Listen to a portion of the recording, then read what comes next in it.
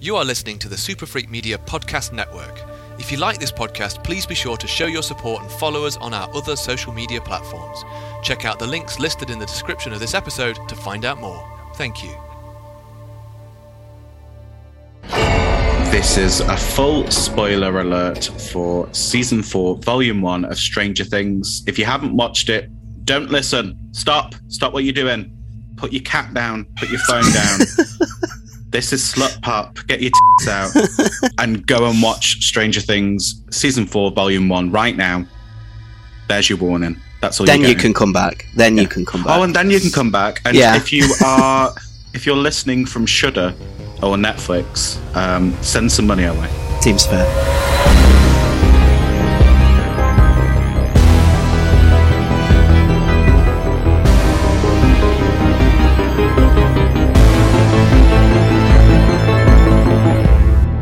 Hello, and welcome to a very special episode of the They're Queer podcast, the podcast where two homos called Liam dive into the world of horror, get in a plane, go to Alaska or Russia. I can't remember which one it is by now. A place with snow. Place with snow. We go to a snowy place and meet some sexy guards and fight a demon. Anyway, this is a special episode. It's not like our usual format. Today, we're just going to be discussing our thoughts and feelings and musings on the latest season of Stranger Things. Season 4, Volume 1, dropped a couple of days ago, and the whole internet is abuzz. So, as it should be. As it should be. I'm so excited it's finally here. Like, it's taken a good few years. The Stranger Things fandom has had to be very, very patient for this one. Yeah. And so far, I'll put it out there, I think it's really delivered. So I'm excited to talk about it. I tell you who wasn't patient. Puberty. It really wasn't, was it? No. I mean, well, we'll get into it because I think it's very obvious that some of these scenes were filmed pre-pandemic and some of these scenes were filmed post-pandemic. But they just, it's nice to see these faces back on the screen. Full disclaimer as well for myself. I'm sorry if I sound like utter arse, but both me and the other Liam have tested positive for COVID recently, so I'm still suffering. You seem to be fine. We have the XCX variant.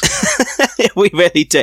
I'd love Chris Whitty just to get up on the stand and just start singing Charlie XCX. But yeah, we went to an incredible gig last week prior to sitting down and watching Stranger Things, and it seemed that we got a bit infected, didn't we? I think I caught mine off the poppers personally, but there we go. Knock it. That's what Chris Whitty should be doing on the stand.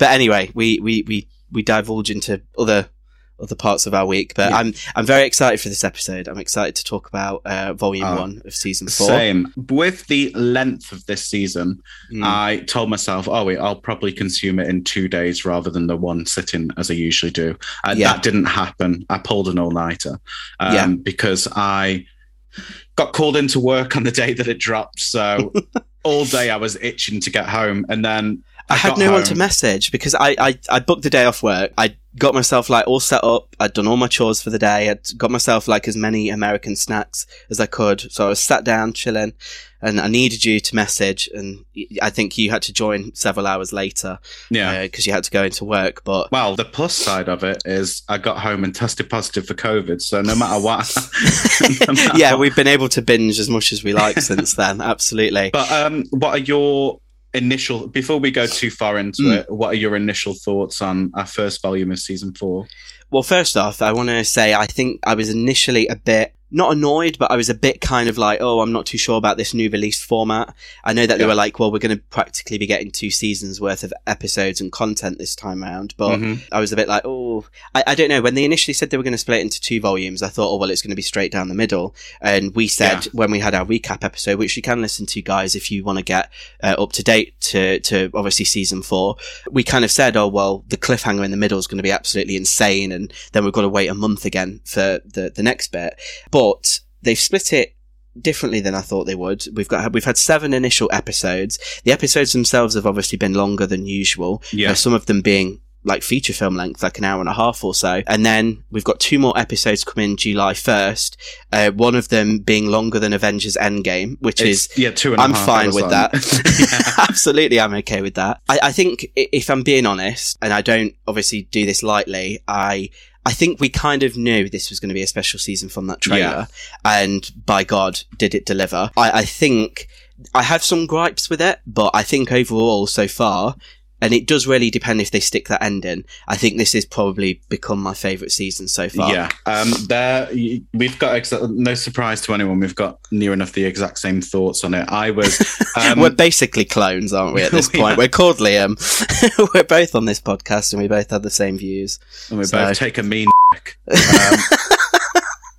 But yeah, I was really apprehensive when I did see, one, the split, and also the episode lengths. Yeah, we'll get into it, but there are some gripes, and I feel like some of the episodes could have been shaved down a bit. But saying that, I feel like the good with this season far outweighs its very minute weaknesses. For sure. This season seems to be a complete and utter love letter to horror in general, which I was more than happy about. I mean, we first got the announcement about Robert Englund being cast, and that to me was like incredible, because no disrespect to him, but like he's getting on a bit. And absolutely, it's fair to say, like, to see when it was watching, I was waiting for his episode, and I was like, I need it to happen, and to see him in his element again, acting his absolute bits off, and doing what he does best made me so happy. But also, it's made me realize how much I need the Duffer Brothers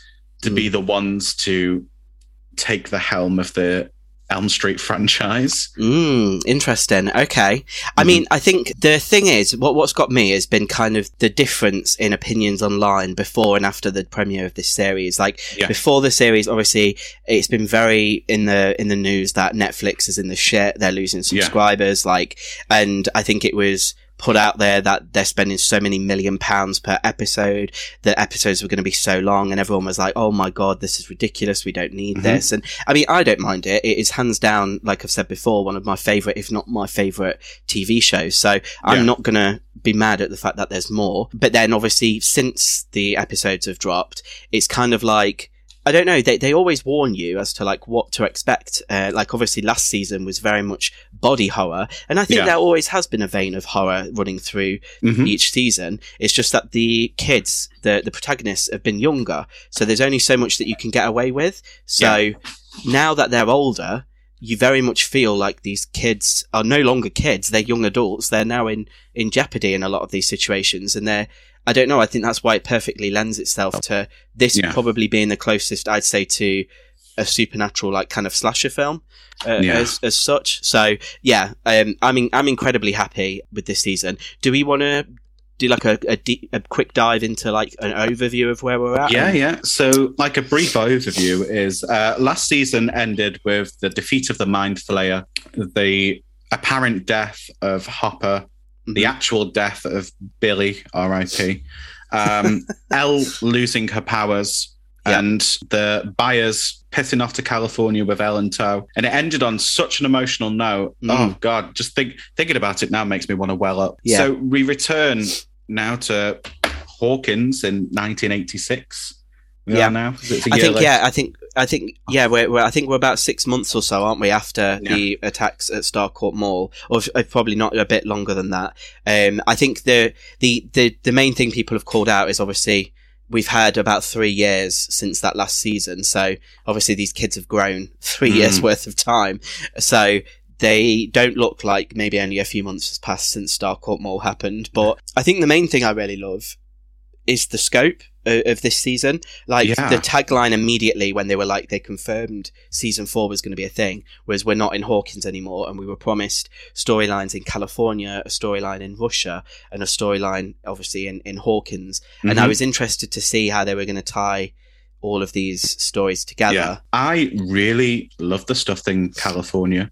I feel like it worked so well. I mean, it was really nice, obviously, to keep a lot of it in Hawkins, but Yeah. to see the dynamics of these characters when they are removed from that safety of their home, well, I say safety, it's not exactly the safest place to live, but like Absolutely, that familiarity with their hometown was really cool. It was nice to see Elle be able to shine. I mean, I know that she shines every season, but I feel like in season 3, yes, she did get to, but it wasn't as much as everyone else. It was more about a relationship. Yeah. Now it was like it really went into her as a character, and I feel like MBB. I don't say her full name because I don't want to. I don't want to say it 5 times in case she appears.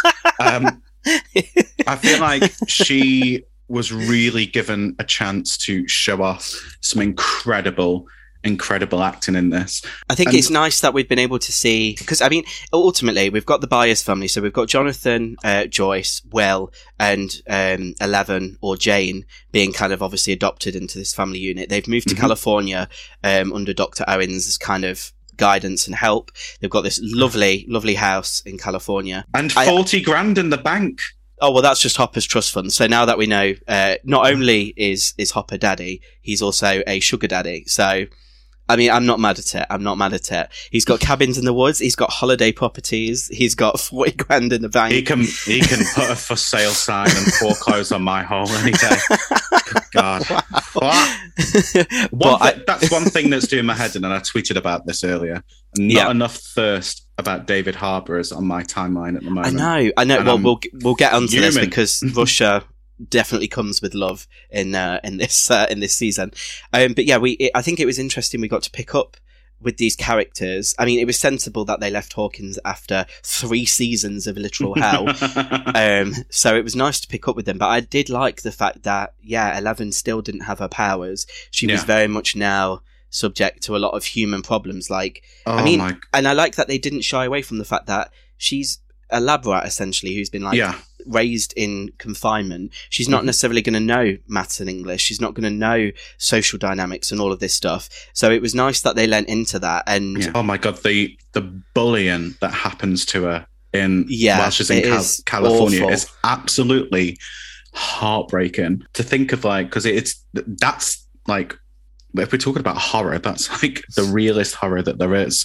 And it's so vicious. It's like really f***ing vicious. Yeah, absolutely. Angela. Yeah. Well, I know. Shame on you, bitch. But I love that they didn't shy away from that. As supernatural and as weird as this show gets, it never loses touch with that base humanity. Which makes the show work so well. So while we're in California, we also meet Argyle, who is Jonathan's new best mate. Yeah, who works at Surfer Boy Pizza, smokes a lot of weed, has incredible hair, I will say. Oh, incredible hair! That actor has incredible comedic timing. Oh my days! It was like in the episode, we're jumping ahead a bit, but in the episode where they go on that road trip and he falls in love with Susie's sister. It was incredible, but also is a bit of a one-note stock character. I mean, I think I'll get into my feelings as to kind of like which bits I think work and don't. But I mean, with us referencing obviously the human side of things, we've obviously got this new base of characters there. Back in Hawkins, we're still not ignoring the fact that there has been this loss and this tragedy. And I mean, it's all being referred to as a mall fire. We kind of saw that being the case at the end of season 3. Hopper is presumed dead. Billy's dead. The other characters that we lost to the Mind Flayer are all kind of put under this umbrella of being caught in this tragedy. And the town is like bubbling. That like this is a town with like there's like an emotional volcano ready to erupt because people have had enough. I think it just needs one person to shout "Evil dies tonight," and we've got another Halloween Kills on our hands. I did think that. But no, I mean, I will say I think my favourite bits, funnily enough, were the bits that were then still back in Hawkins. Like I liked us picking up with these characters again. Obviously, they're now in high school primarily. Sadie Sink, I mean, this is just her season hands down. What a powerhouse. Just the whole kind of story that we're getting with Max this time round is incredible, and it makes sense because she's been at the center of that loss as well, like last season. Like, least Elle still has Will and Joyce and people around her. Like, Max pretty much lost everything that day at the Starcourt battle. So it was nice to see how the relationships have changed, obviously with Lucas, Mike and Dustin are now part of the Hellfire Club, and we get the introduction of the incredible new character Eddie Munson and his ragtag group of misfits. Yeah, absolutely. Yeah. I know we had some interesting conversations about him. He's played by Joseph Quinn, and I mean, he's Liverpudlian, so he's a Scouser in real life. So it's fun to see another British actor be a part of this like American town. His hair is incredible in this. I know it's a wig, but it's a great one. They surprised me with this character because at first I couldn't stand him. I think that he was obviously supposed to very much be an oddball and seen as that, because that's obviously what lends into the storyline of Satanic Panic being a massive thing, and the very real issue that parents and adults had about Dungeons and Dragons when it became popular. They were thinking these kids were literally summoning demons everywhere, which is a real thing. We get an incredible X-Men reference with the Hellfire Club. Any comic book fans listening will know that the Hellfire Club was set up by Sebastian Shaw in the X-Men comics, and they're supposed to be this exclusive club who are a little bit like the Illuminati, and it's just people spending ridiculous amounts of money and getting into orgies and doing drugs and sounds fun. But I love that little nod because obviously we had the Cerebro nod last season, so as an X-Men fan I was over the moon. So we get introduced to those. We get to see Robin and Steve in their element working in the video store. Their friendship is as strong as ever. I really love that Steve is such a good friend, has never accidentally outed her, has never told anyone else, even with how close he is with Dustin, has never told us. Oh my God, just their friendship this season, and Robin in general this season. I'm really glad that Robin got to be expanded on a bit more. So we've got that going on with them. I feel like I'm some kind of prophet because I've always said that Lucas was too cool for this group of friends. If you follow us on TikTok, you'll see our incredible 3-minute recaps of each season. And it turns out he kind of is. He's now... Well, he definitely thinks he is. Well, yeah. He's now on the basketball team. He's on the bench, but he's like a bit of a jock now. His relationship with Max has dissolved. His relationships with his friends is kind of dissolving as he's like battling between, you know, his social status now that he's a basketball player and still wanting to enjoy stupid nerdy things like Dungeons and Dragons. But also while we're in Hawkins, we only get a brief glimpse at first, but the most important bit of characterization for me is Mike's mum Mrs. Wheeler gets this incredible perm this season.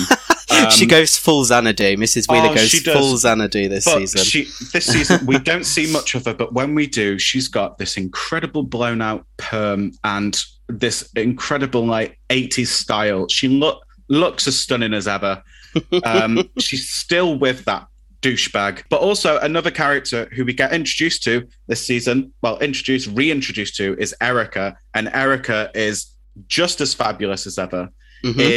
Becomes more of a key player this season and just doesn't give a anymore. Like she's like, I'll join your Dungeons and Dragons thing and I'll school everyone on. Absolutely. I mean, I think Erica is just perfection. I wish I had an Erica in my life. I wish I was Erica. I mean, I wish that for you too. Yeah. But I love that. Yeah, we're kind of reunited with all these characters. And another character, obviously, that we revisit as well is Nancy, who's now in a bit of a tumultuous time in her relationship with Jonathan. It's long distance. They're not really getting on all too much. And she's now looking to be like editor-in-chief at the school paper, which I thought was a nice shift. Obviously, we'd seen her going up against all the shit at the Hawkins Post last season, and now she's very much the woman in charge. I fell back in love with Nancy this season after taking a bit of a dive with her, but purely because she's away from Jonathan, I think, in this season. I have never been on board with Nancy and Jonathan. It's never been my cup of tea. Yeah, I mean, initially, I very much was part of that. Like, I left season 1 wanting her to be with Jonathan, not Steve. But then it's been interesting how over the 2 seasons they have been together, I've then been like, oh, okay, I don't think this works.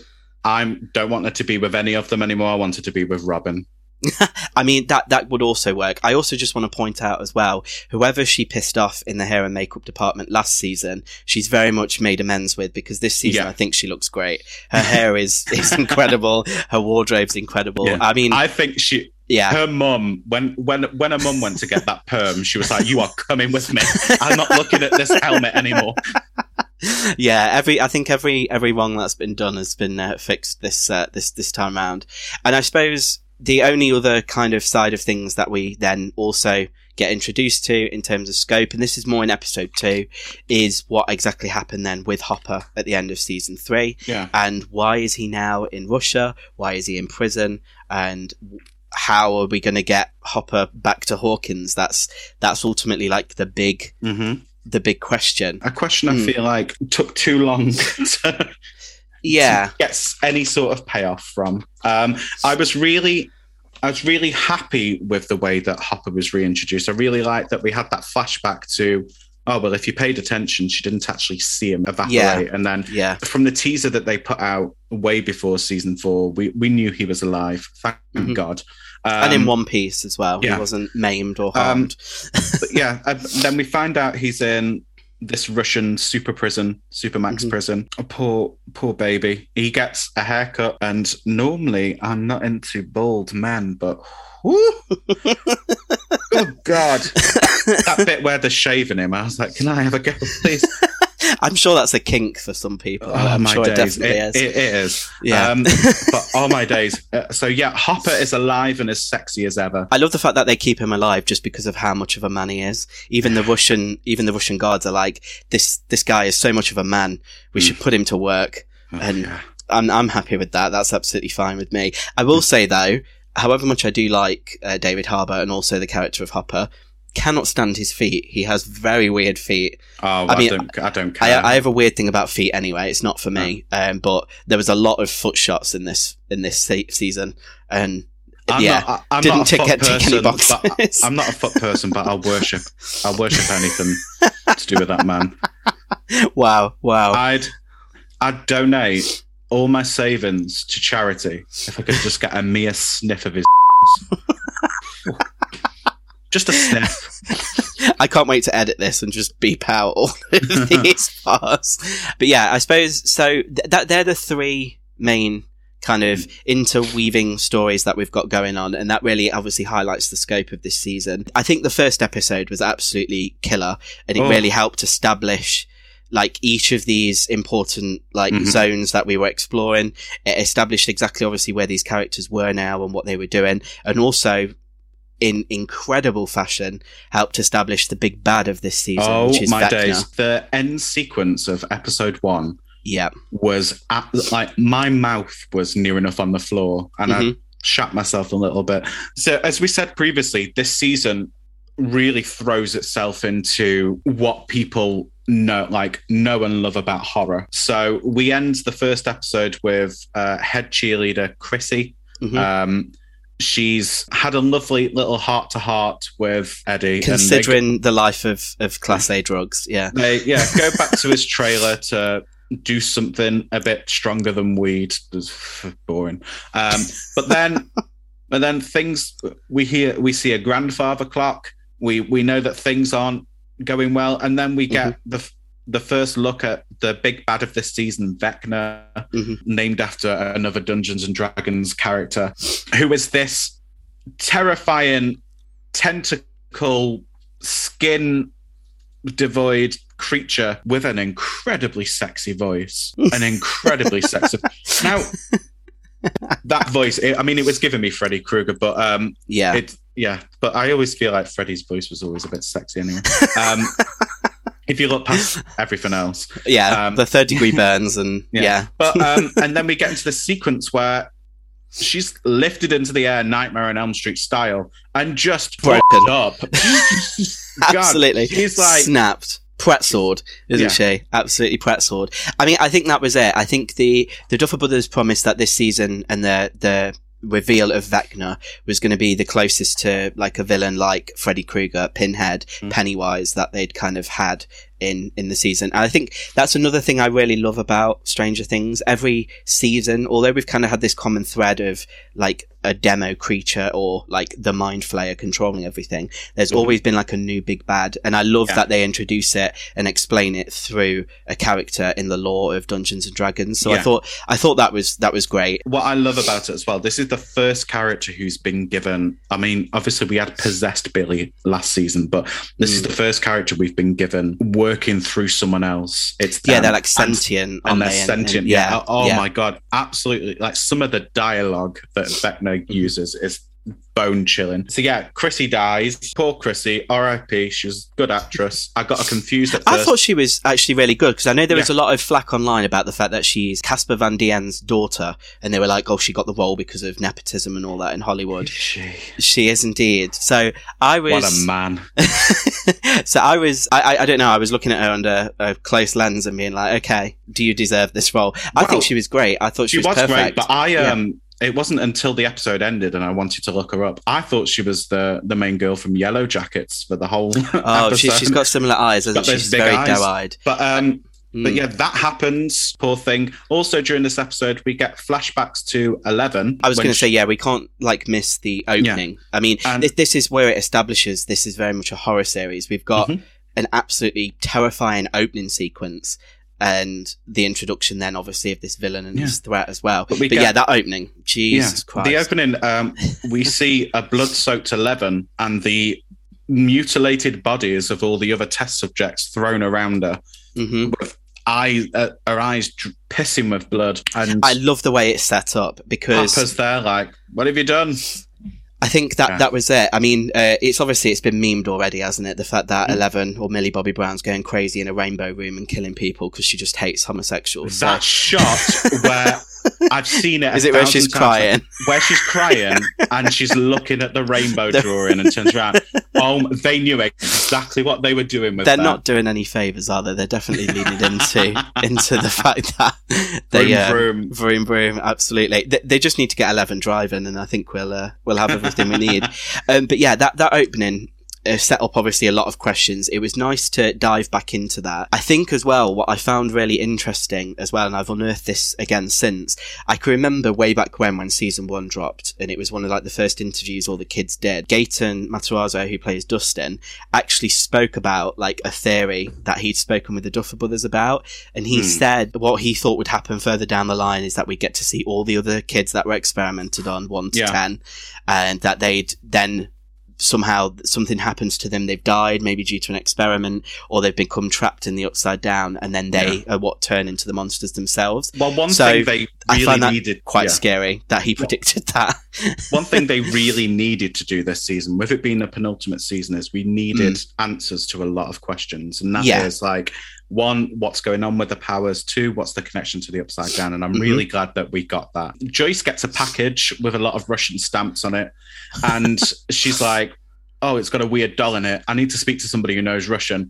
And up until now, Murray, for me, has been like okay, it's nice in it. This season this was Murray's season. Hi, Murray. I am a Murray stan. If anything happens to him, I'll kill someone. She calls Murray. Murray's like, you need to be careful. It's probably a bomb. It turns out it's not a bomb. It's like a chain letter. And it's like, Hopper's still alive, hun. She gets a mysterious phone call from a really sexy man, Enzo. And he's like, Hopper is in prison. I can get Hopper out of prison. Well, can you just do that again, but slowly? So Joyce's whole storyline this season with Murray is arranging a prison break for Hopper via Alaska and Russia. I think, they did well to, obviously, I mean, from the trailer, I think we knew that they were going to be the ones on that side quest. And I do think it is very much a side quest. I think the primary focus is obviously what's going on in Hawkins and in California. I suppose, moving on, obviously, now that we've established Vecna and we've seen what he does to people, I think initially I did draw a parallel to the opening quite early on, like the way that the kids were disposed of. So I suppose we'll touch upon that again later. But I suppose that kind of clued me into where we were going with stuff. Well, what really scared me was when we saw the way that Chrissy died in the trailer, they obviously showed Max being levitated in the air. Now, my initial thoughts were Max somehow gets powers. Yeah. Well, no, we spoke about it, didn't we? Yeah. But now, like, from seeing that, I was like, protect her at all costs. Absolutely. Yeah, especially after the second person we'd seen levitate, we were like, well, this is definitely a thing now that happens before they die. It's Nancy's colleague at the school paper then gets it. And so Nancy's investigating that. I loved all of that. And I mean, I will say as well, I think every season channels like a vibe of a director. Obviously, we've spoken about season 1 very much being like a Spielberg season. I'd argue that I think this one's Wes Craven's season. It really is. The opening of episode 2, when we've got Chrissy's body being wheeled out, the music sounds just like Marco Beltrami's score from Scream, I thought. And Nancy's kind of a pseudo Gail Weathers now in this. She's role. hot Gail Weathers. Obviously, her name's Nancy. So she's very much like Heather Langenkamp's character. I mean, if we say that, because season 3 for me was the Carpenter season. And then, Carpenter, Clive Barker. This season, again, I feel like it touches a lot on Clive Barker as well. And Wes Craven. And I think it's such a beautiful love letter. I mean, we get cameos and Easter eggs dropped throughout the whole season. We get to see Freddie at one point in the video store. Yeah, he's in the background, isn't he? Yeah. My favorite Easter egg this season was the Elvira poster in Russia. I was clapping and cheering at that point. But one of my favorite things this season is the development of Robin. Now, Robin and Steve are like constantly having heart-to-hearts and talking about their love lives. And we find out that Steve still harbors feelings for Nancy, which makes sense. And Robin harbors feelings for random girls. But with this as well, the greatest thing they do this season is they never explicitly say it, but there's the nods and the symptom, all the signs that Robin is autistic. And I thought that this, and I really like it. I really like that it wasn't a huge plot point to the point that that's all her character was, but I really do like that they were showing that like she's still capable of doing all these things and also happens to be an autistic person. I think, because she's more involved in the group now. And I mean, in episode 2, we get this lovely moment where Nancy's, or I think episode 3 actually, where Nancy's being questioned about the death of her colleague. And then she sees the crew kind of pull up and there's no dialogue between them. There's just like a nice wave, but you can just, I can remember just getting all warm and fuzzy and being like, oh, the crew's back together now. Yeah. They're all going to be investigating. And I liked that initially the dynamic between Robin and Nancy was a little like jarring, like they didn't get on. There was this friction. I read it more as these are two completely different people as well. Yes. Like, the Steve thing just happened to be happenstantial, but like these two are like chalk and cheese, like the characters that they are. But Robin's very intense, isn't she? And Nancy's very like structured. And but what I really love is Robin in the first episode is talking about when she's talking to someone she likes, she can't shut up and everything. She can never shut up around Nancy, and it's so cute. But their development, their friendship throughout this season was absolutely gorgeous, to the point where there's that scene where Nancy was like, you just called me your friend, and then Nancy smiles, and it was just like, this is gorgeous. I mean, this is the strength of it, isn't it? And I mean, we've always said that the writing and how they get these characters to have these relationships that feel so organic is always where I think it's going to shine. I mean, speaking of relationships, we in episode 2 we go obviously back to California. Mike's now there for spring break, and this is where he starts to then learn that 11 isn't having the best time. And I mean, the bullying obviously continues even though they're not at school. And I think we all were in unison when we saw that 11, she didn't have her powers, she couldn't do anything like supernatural, she just gets a roller skate and she just fucking twats Angela. I cheered and whooped, and I love that it was like, it wasn't even like a little bump on her head, it was a full-on gash, and I was like, that is incredible. I love the fact that she's going to be permanently scarred now as well. Me too. That's comeuppance. You, Angela. Yeah, with that, it does put a strain a little bit then on Mike and 11, and then it gets this moment where 11's like, you always put from, you never put love, and you never say that you love me, and I feel like there's nothing to me without my powers. We get this then side plot of Dr. Owens, is it? God. Yeah. Comes and basically Elle offers gets a taken- lifeline, yeah. doesn't he, really? Elle gets taken away by the police for what happens to... Which I do love, because one of Yeah. the things I thought, although it was lovely to see Angela get absolutely ruined, I was thinking, in the real world, there will Yeah. be repercussions. Oh, with There's that many consequences witnesses, for your actions, yeah. But, So I'm glad that they did address that. But yeah, she But yeah, gets a lifeline offered. She gets taken away, and then we do think she's about to get kidnapped, and she's about to get taken away. But it turns out it's Dr. Owens, the sweet angel doctor from season 2, and he's like, "Here you go. I can get you your powers back. You're incredible. I love you so much. You're an icon. You're a legend. You're a star. She's a runner. She's a drag star. Let's save you." But also at the same time, the US government are shady bitches and are going to try and kill you. And we get this action sequence at some point where these really nice agents are like, "Let's save the boys," because the US government turn up at the house, and they just get it. Get it. But yeah, absolutely. It's very savage. So Elle gets whisked away to a lab in the middle of the Nevada desert, sending a letter to Mike, and I do love the subtle shade that she signs it from Elle. Yeah. Me too. And I was like, she knows what she's doing. To Mike, I'm gonna get my you're a piece of shit. Yeah, I'm gonna become a superhero. This is for Rachel, you nasty ass bitch. A blubber body ass bitch. So yeah, she gets whisked away to a secret lab in the middle of the Nevada desert, and it turns out Papa is alive. His hair is looking as incredible as ever. I had to Google to see if it's a wig, and it's not, because he's always had great hair.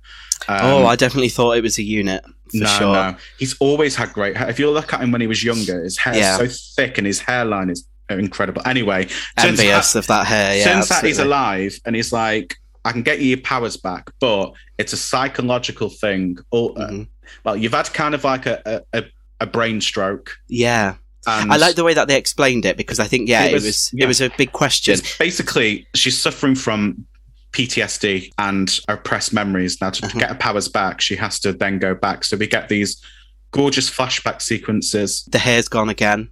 The hair's gone again. And I mean, it is actually gone as well. Snatched. Yeah, snatched. The weave is gone. And yeah, we see some flashbacks of Eleven and her time growing up in the Hawkins lab. And we actually see it wasn't, on the surface level, it wasn't as evil as we initially thought it was. It turns out Papa's character was actually quite benevolent in some senses. Actually sat down and spoke to the children, had a laugh with them, was nice with them. Obviously there was some up stuff. Yeah, the opening, the relationship that he seems to have with that character, I think, this is definitely the season of answers, and I know they've said that it has to answer a lot because it's setting up for the finale season next time. But yeah, delving back into that world. And I think they did it really cleverly as well, getting around the fact that Millie Bobby Brown is now 18. She's no longer an 11-year-old girl. I know there was some weird... Yeah. I did think it was a bit uncanny valley at some times.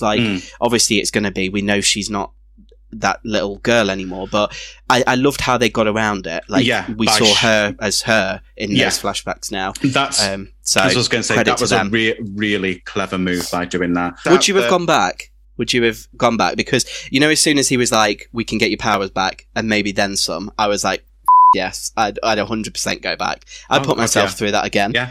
Maybe she can fly at some point. That's what I'm hoping for. So this is what I'm thinking. Something needs to happen so she gets mega 11, so she can absolutely just trash anything. If she gets stronger, then that means that whatever's coming next season is going to be worse.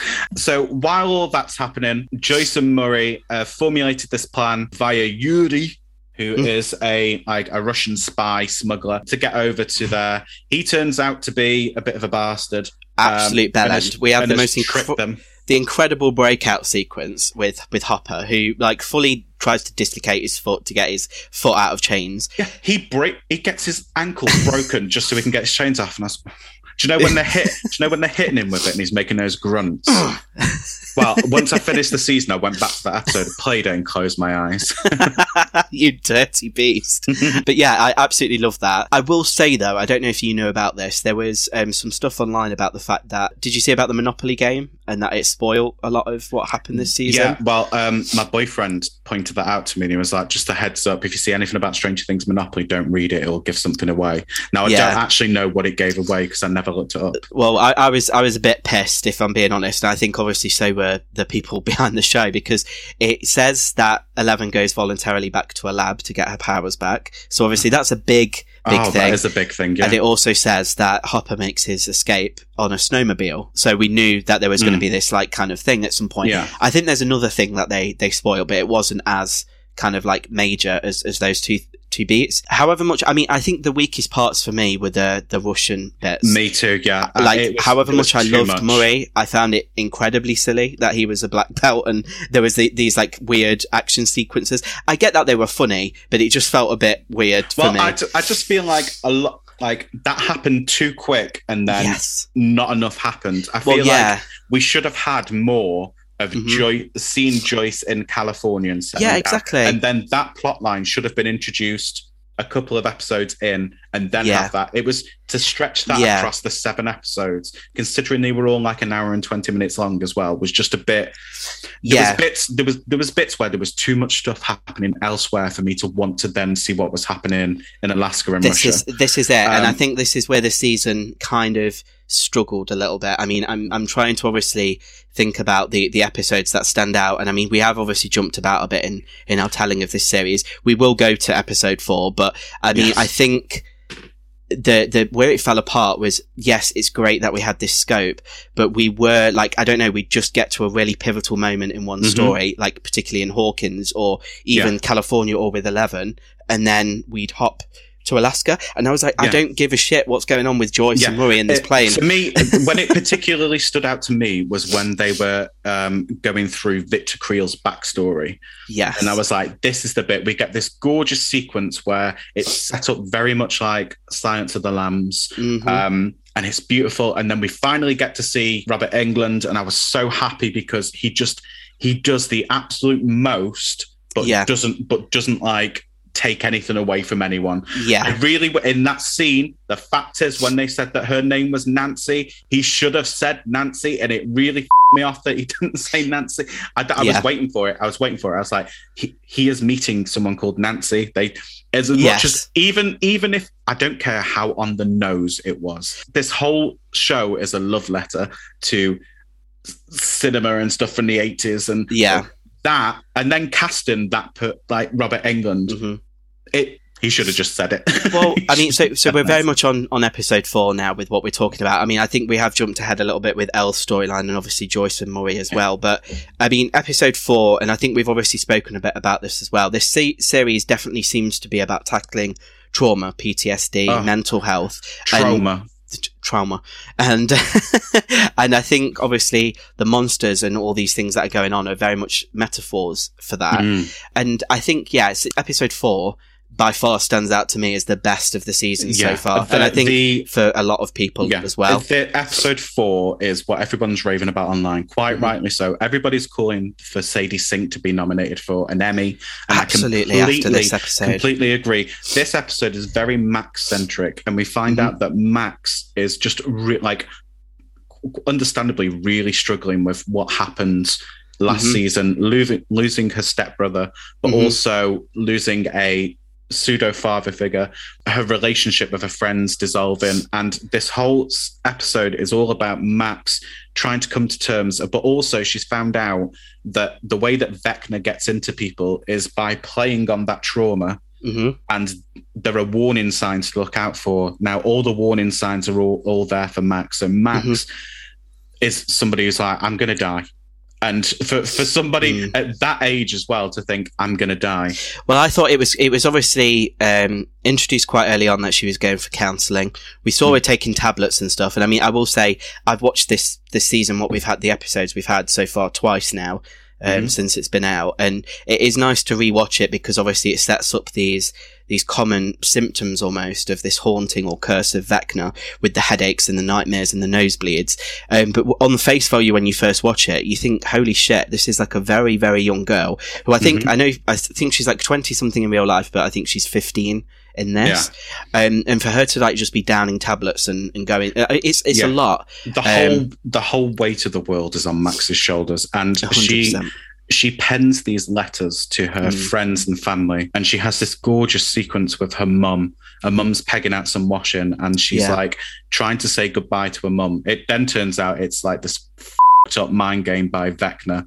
That was very Nightmare on Elm Street, that whole thing. It really was, yeah. And it was terrifying. But then I'm just going to go through with what happens to Max now. As she drives up to the cemetery to Billy's headstone, because she wants to be able to get everything off her mind and be able to say a proper goodbye to Billy. So she reads this. Oh, this heartbreaking read this heartbreaking letter, and she's just talking to Billy. Then we get to see Billy, and we're like, oh God. And it turns out it's Vecna being an absolute twat. And then, well, I think this is where I realised my theory of who Vecna was fell apart. So I think I then really knew, because obviously last episode we said I thought it was going to be Billy in the Upside Down. You said you thought it was going to be Patient or number one. So I think at this point, this is when I knew. I was like, sake, Liam's right.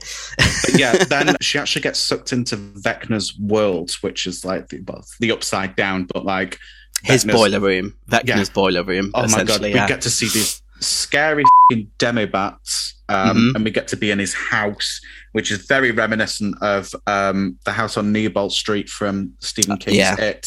For sure. And we get this sequence where we find out that you can pull someone out of one of Vecna's trance through music because it touches a part of the subconscious. And then we get one of the most incredible music beats used in a TV show or film with through Kate Bush's Running Up That Hill, Deal With God, from her incredible Perfect album Hounds of Love, which is it's not a Kate Bush podcast, but it should be. That album got me through the darkest time of my life, and I'm a huge Kate Bush fan. Well, a lot of people say that, and I mean, I've said that for years, and I mean, this does tackle a lot of very serious stuff. Like, I mean, her whole dialogue with Billy is very much about the fact that she was maybe thinking about killing herself, and part of her was happy that he died. Yeah, so, absolutely. It was just the emotional beats in this episode are just them being it's perfection. Them being scored by this gorgeous song and this incredible montage of a portal from the Upside Down opening up into the real world, and she can see her friends doing whatever they can to save her, and her running from this incredibly overpowered monster. This bit, I mean, I have no qualms in saying, season 2, when we found out we were getting new cast members and Max was going to be a cast member, I was very much like, no, I want the original team. I don't want any new characters. And I mean, they did really well, because by the end of season 2, I absolutely love Max.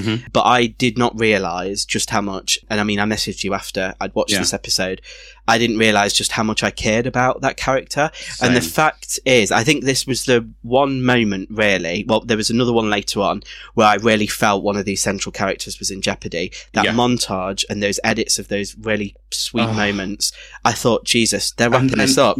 She's going to die. I thought she's going to die. And I was crying, I was watching it. My mouth was open. I literally shouted, run. Yeah, run, bitch. Clutching my chest, and I was crying.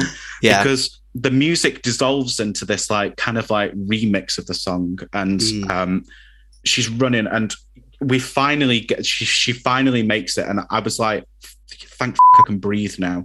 It's just there's not been a moment in television that's had me reacting the way that I did to that since the episode of Buffy, The Body. There's not been a moment in television that's made me have that sort of physical, emotional and traumatic reaction to it. So that happens.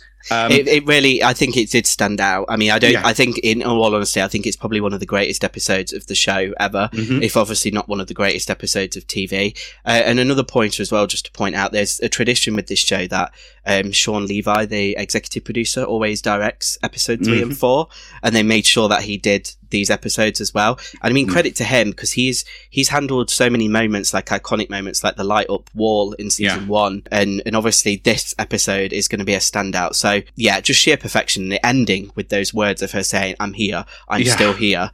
It's just it's just it's layered and nuanced at the same time. It's just gorgeous. And then the end credits roll, and we get this gorgeous string arrangement of Running Up That Hill, which as soon as that gets released, it needs to get put on a soundtrack somewhere for sure. But, gorgeous. And you said it was number 1, didn't you, in the charts at the moment? Is currently that right? it's number 1 in the UK and the US on streaming charts. And deserves it. Good. I hope this brings Kate Bush out of her little house by the sea, and she's like, "Oh, I'm going to do some shows." I like that this show's done that for people, because there's going to be a lot of kids who enjoy this show who wouldn't have listened to Kate Bush before. I mean, I've said this before. I got into Fleetwood Mac because of American Horror Story.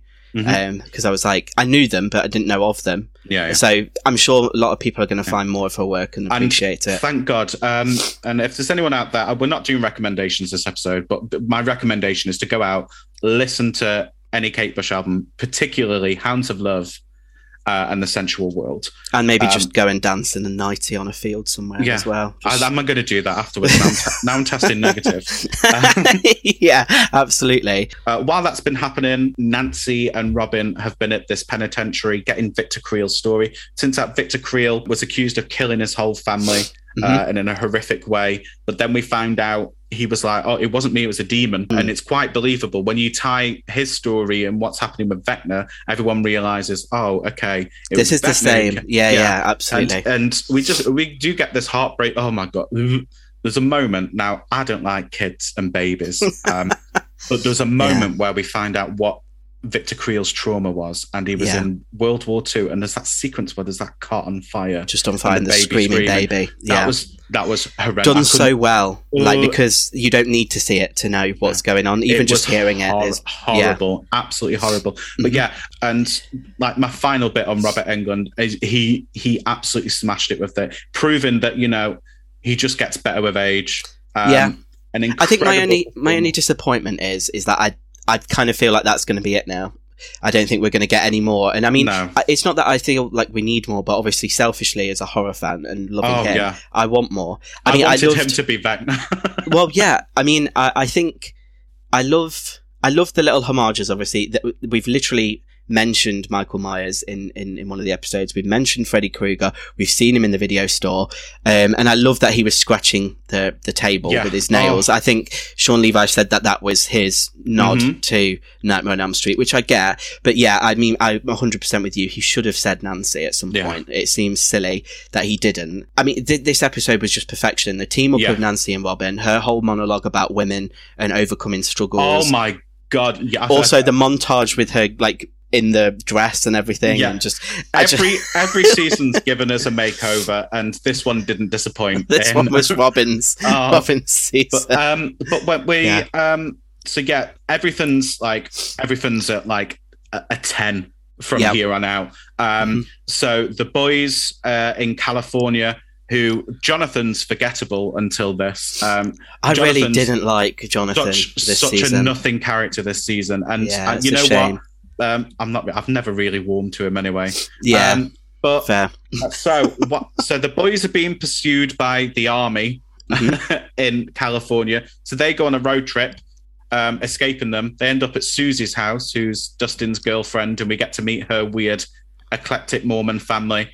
We do get a really sweet.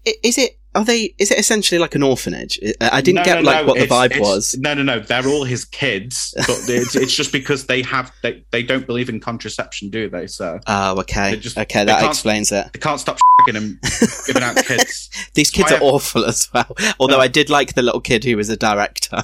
I was like, that is 100% me.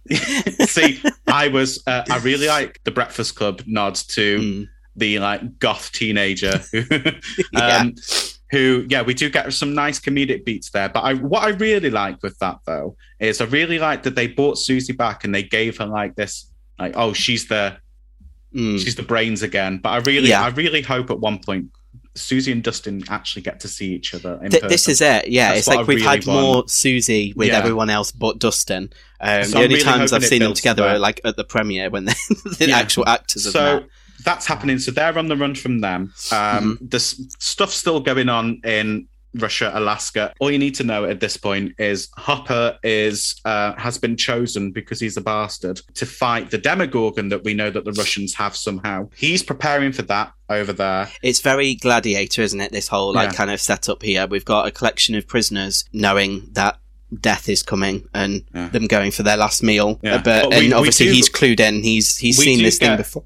we do get some gorgeous dialogue with Hopper, though, where he says that he thinks he's cursed because all this bad stuff keeps happening to him. But the one thing that keeps him fighting is he knows that it's not a curse, it's his duty as a father to keep Eleven alive. I really love that they've really given him this like heart. Tying back as well, obviously, to the scenes with his daughter in the first season. Yeah. And I mean, like I mentioned as well with the tie-in novel, there's like a lot of kind of stuff into that there. So I think what I love is just the fact that this is so in depth. Like you can tell that the Duffer Brothers know this entire story. And I think that's why it's wise that they're capping it at 5 seasons, because that's the story. Yeah. They know everything back. They know everything where they want to go, and that's it. So yeah, I'm a fan.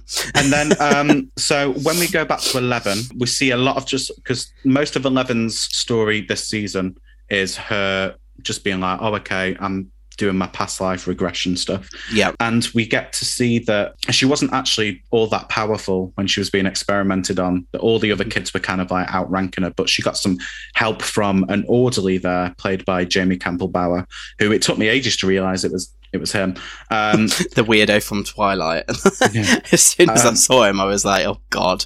So yeah, well, all that's happening. He's just like, oh, I used to work with Number One, which is ominous. And he's like, because we don't hear about Number One at all. No. And he's like, oh yeah, I used to work with Number One, and this is what they used to do to get the powers. And it starts working. And it turns out the reason why Elle like reacts so harshly to the bullies, like Angela and everyone, is because it's like PTSD from when it was happening to her. Yeah, already. Yeah. All that's going on with Elle. She's going through all these flashbacks to her past. We find out why she's being bullied. Back in Hawkins, the whole town has had enough. It's boiling point. They've had enough of people dying. The head of the basketball team was Chris's boyfriend, and he's like, it's these goddamn Satanists. Very much leaning into the satanic panic side of things. And I will say, I think this is where it started to get really interesting for me again, because it did very much slow down, I think, after episode 4. And I mean, obviously, I think it had to. It couldn't stay at that level. Definitely. We were back into like Hawkins and the town.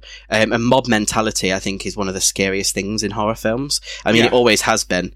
And I mean, Eddie Munson has obviously very much been held up as like this monster of the town, when we know full well he's completely innocent. And I think it was nice then to see, I don't know, this clash of what people thought was going on. And then, I mean, ultimately we then get the reveal that one of the basketball team is also being infiltrated by Vecna and has his own magnificent death scene over a lake.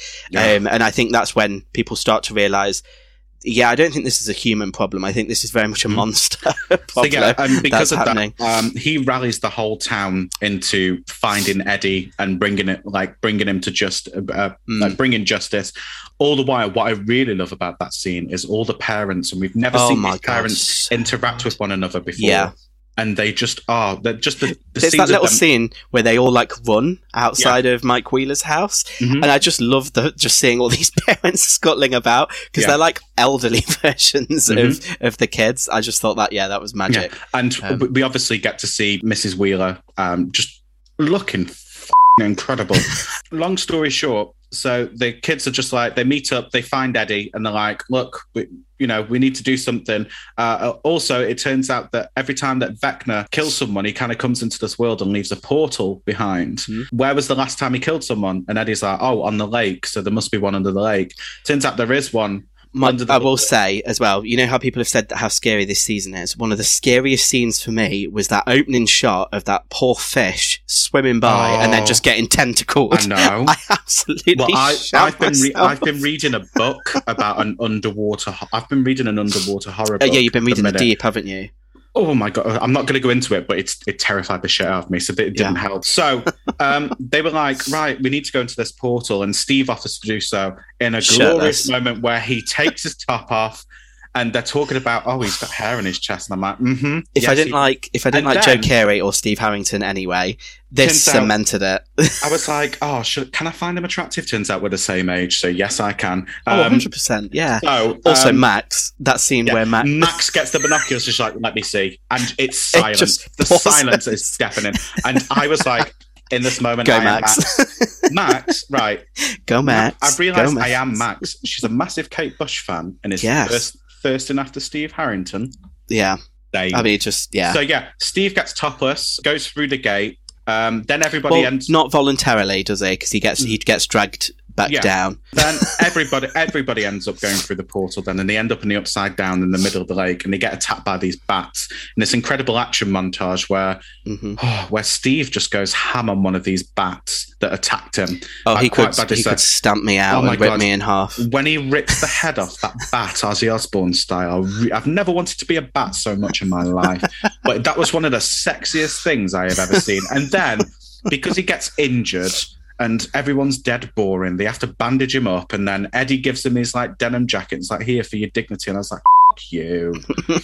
We could have just had a whole episode of him being topless, but no. They're all in the Upside Down, and they're like, we need to find a way of communicating with everybody. And then Nancy's like, well, when Will was in the Upside Down, he communicated through light. So let's find a way. I really love the way that they did that. You know, like, the particles. Yeah. It turns out as again, this is a season that gives us answers. We know now how Will did what he did. Yeah. And I mean, we didn't know that before, so it's great. And we also know that the Upside Down as well is stuck in a period of time, and it's the period of time when Will first entered the Upside Down.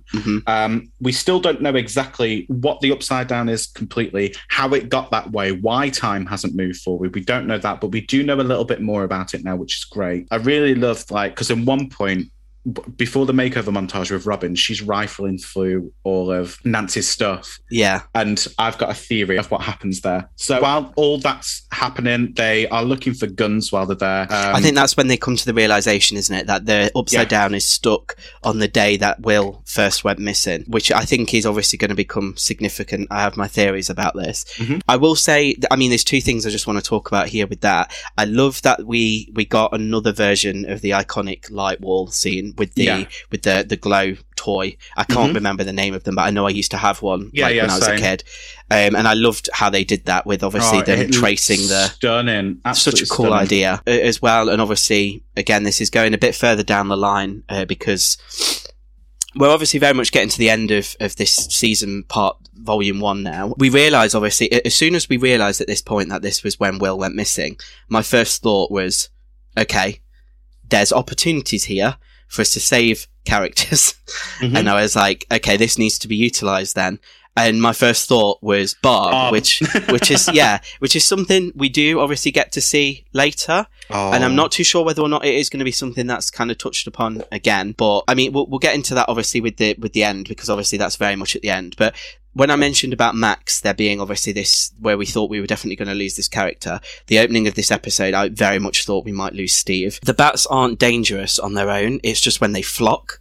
And I mean, I love that we're getting like a new creature every episode. I also love that they're like spies as well, because it feeds into obviously this hive mind like thing that we've established. Like one of these things knows where you are. The entire world knows where you are. So I find that really, really interesting. And I mean, I think it was, I ultimately it leads to them both heading to Eddie Munson's cabin in the Upside Down and in the real world, them breaking through the ceiling and them having this weird literal upside down moment of them climbing through, which then gives that there's a big twist then at the end that Nancy's going through, and then she's also now under Vecna's control. And then we get to see Barb again. Well, this was it. This is where I thought, you know, as soon as she got pulled into the swimming pool, I was like, holy fucking shit, there's going to be a Demogorgon here. We're going to see Barb get pulled into it. Like, how amazing would that be if she then got the redemption to then save that character? But then they saw a weird slug body of her. What's up in the air at the moment is, A, what's going to happen to Nancy? Because obviously I've got a theory of how Nancy's going to be saved. I don't think she's going to die. No, at all. But I feel like I know who's going to save her. I feel like Robin's going to save her, because when Robin was going through her belongings during the makeover montage, she came across some tapes, and I reckon she pocketed one, and they're going to put some music on. But I really feel that would be interesting. I really feel like Steve's going to get it. And I don't want it to happen, but I really feel like they're going to kill off Steve, and I'm going to be really angry, because it's the perfect, in that way, it's the perfect opportunity to do so from a writing point of view, because he's just like, he's got this emotional connection to Nancy, and he's going to be the one to save her. and it's going to spur Nancy to go on. It's also then you've got Dustin there, who's like his. I was going to say we're cementing about how much he has these really great relationships with people like Robin, Dustin, Nancy. Everybody people who are going to miss him. Matters to Steve is there, so I've got a feeling it's going to happen. Plus, he's already been injured as well, so he's not at full Steve power. At the last minute, Eddie jumps back through and takes one for the team. Hope so. Yeah, I mean, it would be expected, I think, for the new arrival to be the one that goes. Yeah. But I do very much think that they are going to... I think we're going to at least lose one of the big players. Yeah. not to coin another franchise, but we are literally in the end game now. In Alaska / in Russia, Joyce and Hopper are reunited after he has a battle with the Demogorgon that they've got there. Yeah, we took far too long to get to that. I mean, that was a big set piece that was promised in the trailer, and it took a while. Don't get me wrong, it was a beautiful reunion and it made me really happy. Mm-hmm. So where we are with them at the moment is how the f*** are they going to get back to Hawkins? Yeah, but I mean, well, this is it, yeah. So there is this battle in this like Colosseum of sorts in the Russian prison. Hopper and sexy Enzo are still alive, which is great. The door's been shut, the Demogorgon's the other side of it, and Joyce and Murray have full control now, it seems, of the base, which is great. Obviously, all of this was coming to a head. I mean, the one thing that we don't really see any more of, which I was a bit confused by, was the California group. We don't really see where they're at after Susie is, so God knows what's happening there. Obviously, there's a few things I think we need to discuss about that. From the teaser, that was kind of then released straight after, so if you watch all of the episodes, you then get a teaser trailer at the end. It looks like Hopper and co are very much staying in Russia for a while. There seems to be a weird cloud monster thing. I don't know if this is going to be the Mind Flayer again in some containment. There looks to be another dead Demogorgon in a cage or case. It's never explained how the Russians managed to get their hands on a Demogorgon. So that's going to be cool. So I think that's they're going to stay there for a while. I think, in all honesty, I think it would be bold for them to maybe get rid of Hopper properly. I mean, I don't want it to happen, but I mean, it will be ballsy. I think Murray's going to be the one who gets it, and I don't think Enzo's going to do too well either. No, Murray and Enzo are going to go, and that's really going to upset me because I really warmed to Murray, and watching season 3 back as well. I love him in season 3. And a bit where he's at the fair and he's like, I love it. Well, I think this is it. Like, he started off, he's been right there from the start. Like, that first episode where Joyce reports Will's missing, he's that crazy conspiracy theorist coming into Hopper's office like the Russians are in town and no one believes him. So to see where it's all like led, and this again, it speaks of obviously the fact how informed the writers are and them knowing what they've wanted to do from the start. But yeah, I mean, it seemingly, I mean, the big obviously reveal at the end is that we now know who Vecna is as well. 11 has now been thrown into the worst memory because they're basically needing to speed things up, and she sees this massacre in the Rainbow Room and obviously the facility, which we've been led to believe that she was the one who very cleverly as well. Like, I mean, obviously him saying, you've got Popper turning around to her and saying, what have you done? You then kind of realise what she's actually done is she inadvertently released number 1 upon everyone because she removed his like power subduing he had device. Like an inhibitor chip, and she removed that, and it turns out he had that because he was the one who killed his parents, and he was just too powerful. He was the Creel's son, wasn't he? So it turns out he's the Creel's son, which I watched it for a second time, and when they said that he slipped into a coma and didn't die, I missed that the first time. I missed that the first time. So watching it the second time, I was like, oh, it kind of does set it up. But I did enjoy the reveal. I'm really intrigued though, because we know that 11 and him have like a battle, and she's the one who sends him into the Upside Down. Well, she essentially vaporizes him, sends him into the Upside Down, where he gets mutilated into this Vecna creature. But I just want to know how he becomes what he becomes in the Upside Down. I need to know. I need to know more about the Upside Down. There's so many questions with it. I mean, if I'm going to be honest, I think the last episode I didn't really enjoy all that much. It was obviously one of the longer ones. I felt it was way too exposition-y. Like they were really shoehorning in like, this is Vecna. He's number 1. He's the one who's, and I didn't think it was the most like it wasn't the biggest twist. I personally don't really see him turning into Vecna. Like, I don't find him that intimidating. And I don't know. I think we need obviously more of that. My question lies with, obviously, well, what's happened then? Has she created this character? And also, why did it take him so long to then start again? Like, doing these things? Because there's been a 7-year gap from obviously him going through to then now attacking teenagers. I think a lot is obviously going to be answered in these last two episodes, but seemingly I think she seems to now be in control of things again and knows how to maybe engage her powers. We've seen like her getting rumblings of stuff back again, so I wouldn't be surprised if we pick up and she's now then going to head to Hawkins. So I'm wondering, I feel like the Mind Flayer is going to come back to it, obviously, and I do want to just know more about the Upside Down mythos that I hope get answered. I need to know why it's stuck in that certain period of time and hasn't moved on, considering that other people have gone back and forth into it since then. Yes. It's like other things have happened since then. A whole new like big gate opened up, but why is time not moved forward whatsoever with it? I need to know how the Russians first discovered it as well, because we don't know that. You can't just point a laser at a wall and then discover it that way. So I mean, obviously, there's a lot that still needs to be answered. There's a lot of plot holes, but I think they're going to answer certain questions, but they very much already said these last 2 episodes in particular are very much going to set up this foundation for this massive finale next season, which I'm ready for. As I said, as much as like the Alaska-Russia subplot was like, the way that I would have edited it, as I said before, was introduce that subplot a bit later on. Still show us Hopper, but not the whole journey to getting him there and stuff like that. That could have been done in the last like 3 episodes to me. But I think it would have made more sense. But then at the same time, I think, I don't know, it was obviously a very difficult balancing act. Like, they had to keep revisiting these stories every episode, because otherwise we would have gone into season 2 territory where the penultimate episode becomes a completely different story, and then we're back to the action. But speaking of season 2, what really confused me is that we never got to see number 8. Well, they did make reference to her, didn't they, when she was revisiting the memory of her mum, that she escaped or she was not there or something. It was so good. I was like, I was expecting to at least see her. One of these kids has to be her, surely. Yeah. But that's whatever.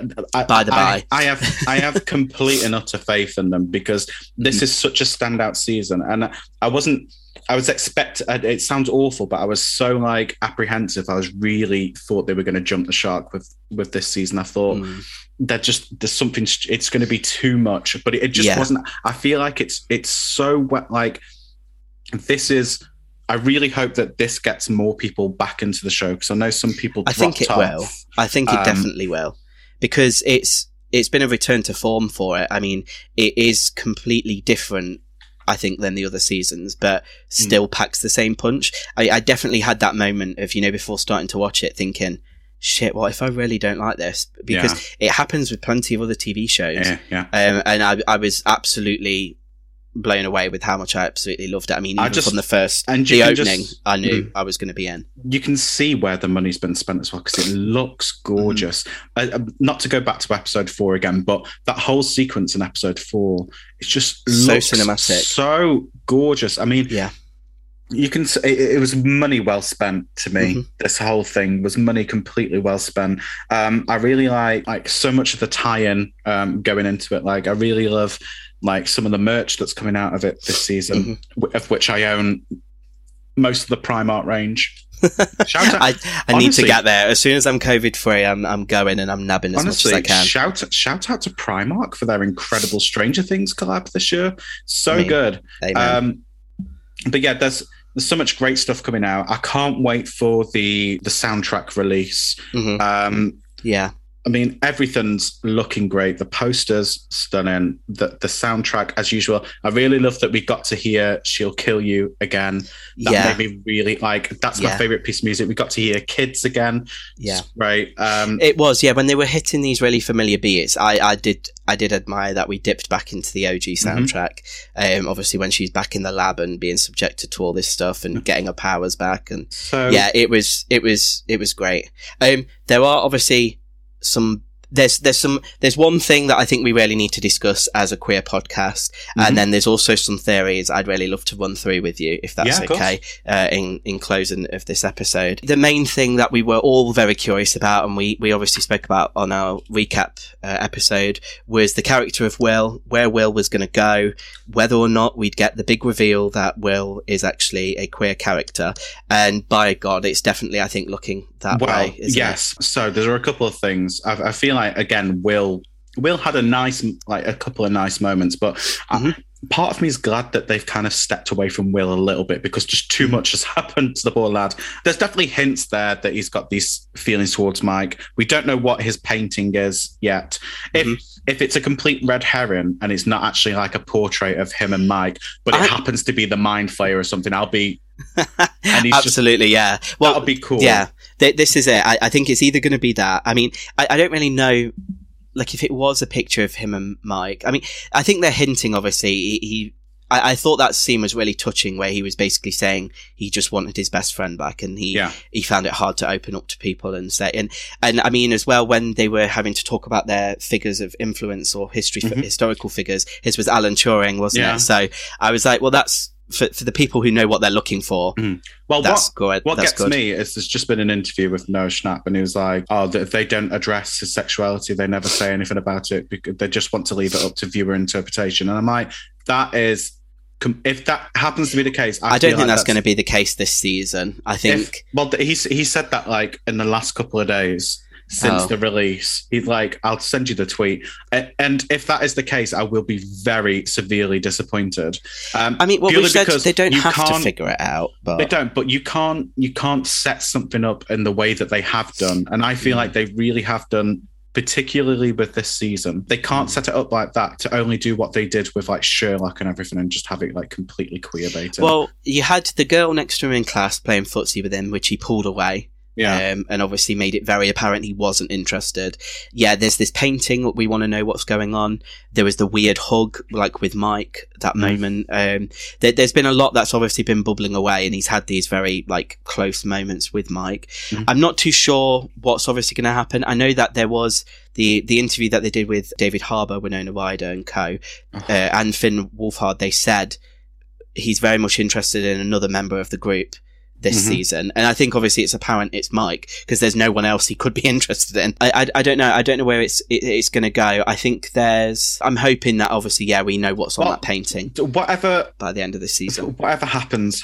I'm just really glad that they didn't like I spoke on it briefly earlier when Robin is established as a lesbian character, and that whole thing with her and Steve, and I said it earlier, like when he hasn't outed her. Because Steve's supposed to be this bumbling idiot, and like he's very careful around that, isn't he? Yeah. He is such a good friend that he's not even told he's not told a single soul. He's been, oh my God. And he just wants the best for Robin. And so do I, to be honest. I hope Robin gets to get a love interest. I think that'd be really nice. Well, it was hinted at obviously with the other person that in the marching band. Yeah. And I think people knew she was going to be featured in the show, the actress. And I think obviously everyone's kind of like, well, hopefully that's not going to be all of that. I feel like it's probably going to be something that will be revisited again, like, once everything's settled down and we get that like those brief moments after the horror's kind of been defeated. And I think then maybe her and her girlfriend will be part of the crew next season. I feel like that's what's going to happen. Have you got any wild theories you want to throw out there? Well, there's a few things that have been noticed about this season, and a few things that I kind of want to point out. So one of the things, going back to Will, is the fact that when Mike arrives in California and they have that whole day, and obviously Will is very, very upset that day, it's actually Will's birthday that day, and no one's remembered. Because when he's tied up and he's possessed by the Mind Flayer, and Joyce has that whole monologue saying, can you remember this? And can you remember who you are? She says, your birthday is March 22nd.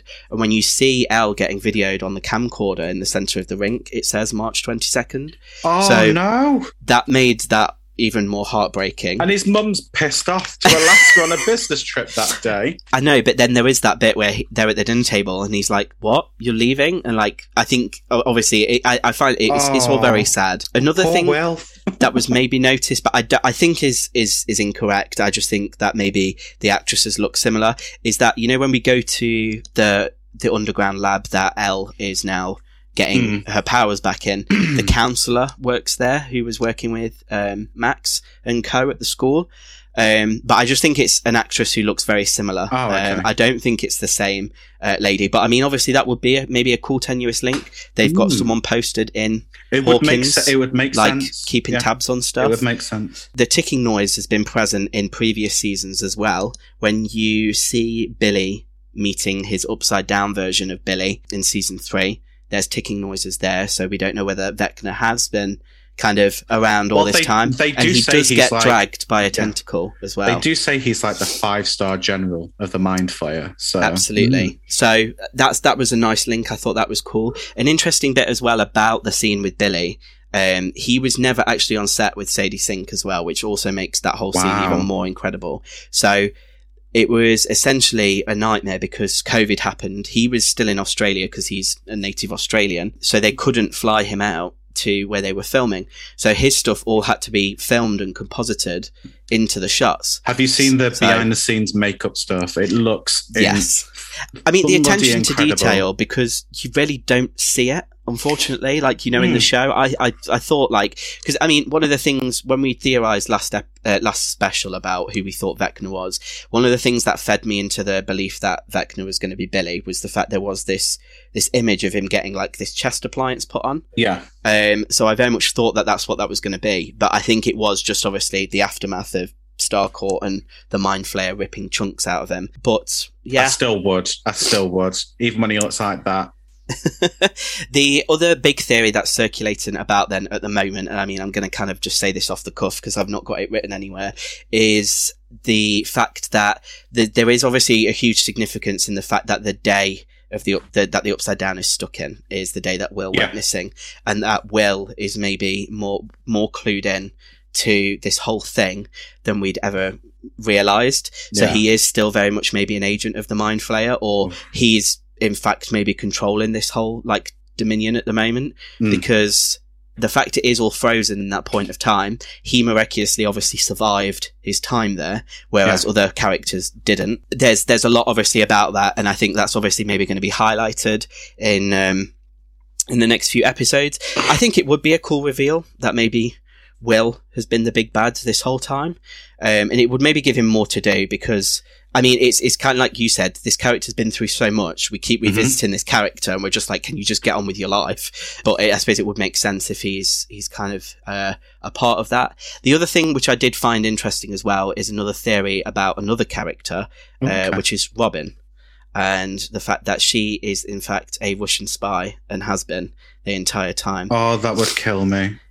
Again, it does kind of make sense in some ways. She's been there since there's been obviously this prevalent Russian influence. She translated the Russian message. Obviously, no harm came to them when they were being interrogated by the Russian agents. There is kind of this whole theory that maybe she's a sleeper agent in Hawkins. So who knows? I think that there's interesting theories. I mean, I love all stuff like that. You know, however crazy it might be. Like I said, I don't hold a candle up to all of them, but I'm excited to see where they go. I think it's going to be interesting. My theory is the end of the show, and I know we're jumping really far ahead, but I feel like Eleven's not going to see past season 5. Like whatever comes afterwards. I don't think she's going to she'll be too powerful at that point. Yeah, I think she might kind of I suppose it is Dark Phoenix in a way, and just maybe implode and just kind of become pure energy or whatever. But I don't know. I think one of the interesting things people have said, it would be a nice way to maybe leave the whole thing when they wrap it up season 5, is do a similar thing to the Losers Club in Stephen King's It, and them all kind of make a pact that if, I don't know, so many years down the line, something starts happening in Hawkins again, they come back and they'll take it on. Well, that's what I really loved about this season as well. It really did remind me of Stephen King's It, purely for, you know, when everyone goes their separate ways and that friendships start to dissolve and stuff. So yeah, and then The House on Nearby Street. My final thoughts on this season, as we just wrap this episode up, is I'm really excited. The fact that I've got to wait a month now kills me a little bit. Absolutely, dead inside. But you know, they're keeping the buzz going, which I'm really happy. I feel like we'll see another little teaser trailer coming out soon, which I can't wait for. And I'm just waiting for that soundtrack to drop. As soon as that's dropped, I'm getting the vinyl because I need it. And I need that. If anyone's listening, I need that instrumental. I need that goddamn string arrangement. It's not quite the same, but there is a piano tutorial on YouTube, which is just an instrumental piano version of Running Up That Hill. And I've been listening to that on repeat, and it's doing the job for me. Is it the Placebo cover? Because they did that on piano. Oh, okay. No. It doesn't sound the same, but it does the trick. But going back to the trailer, there is one final thing that does still worry me. Obviously, we have spoken about characters we think are going to get the chop. I don't think Max is out of the woods yet, because there is a shot in the teaser of her by the door, very much how Chrissy was at the start. So she's obviously very much in like Vecna's lair again at some point, which we've not seen yet. And I'm thinking, there's this whole theory as well about the song not actually being a thing. Like, the reason Victor Creel didn't die isn't because he was listening to the song, it's because his son didn't know his powers and ultimately went into a coma. So maybe this isn't actually preventing Vecna from doing anything. Oh, God, so I don't know. I have a feeling she is going to get pulled back in at some point. I suppose the big question for me to you, and I mean, I'm happy to maybe answer this as well, is what song do you think would save you from Vecna? So I've tried to think of this.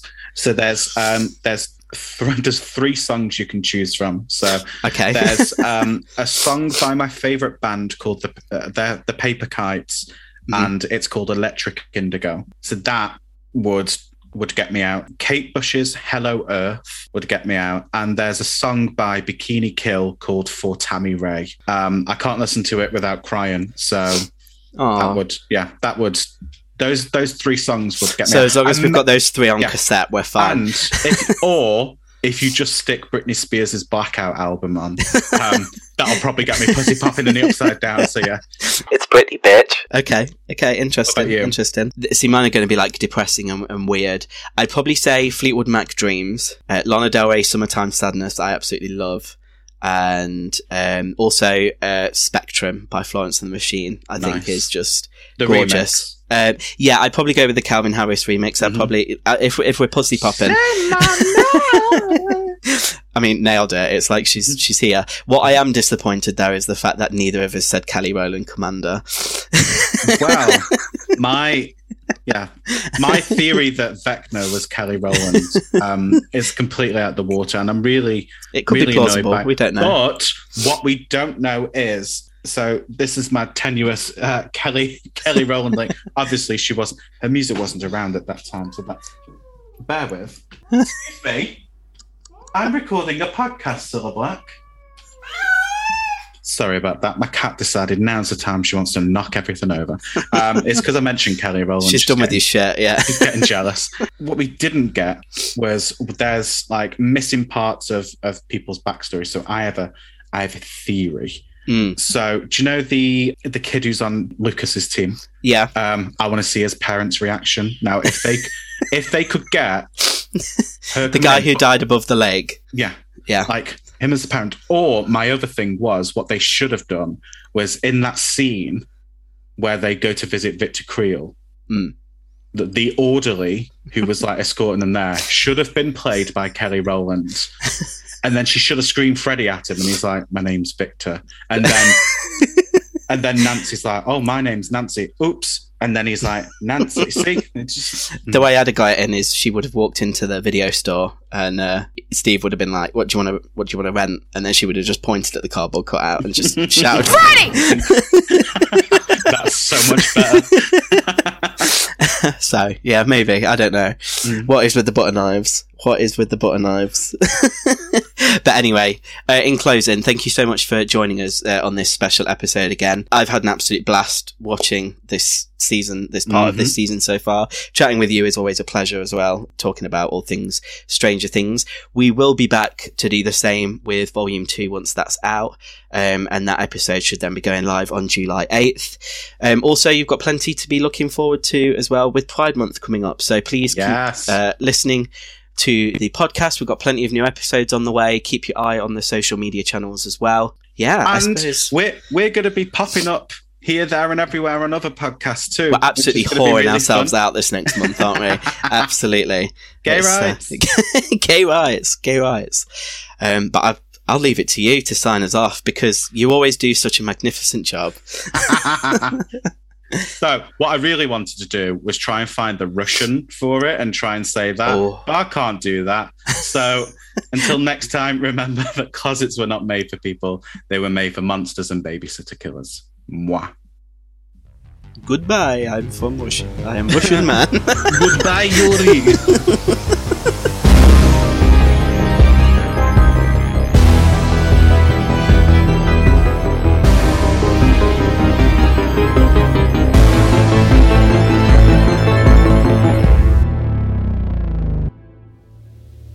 You've been listening to a podcast on the Super Freak Media Podcast Network. To show your support, be sure to subscribe on whatever platform you're listening on. And you can find us on social media in the links in the description of this episode.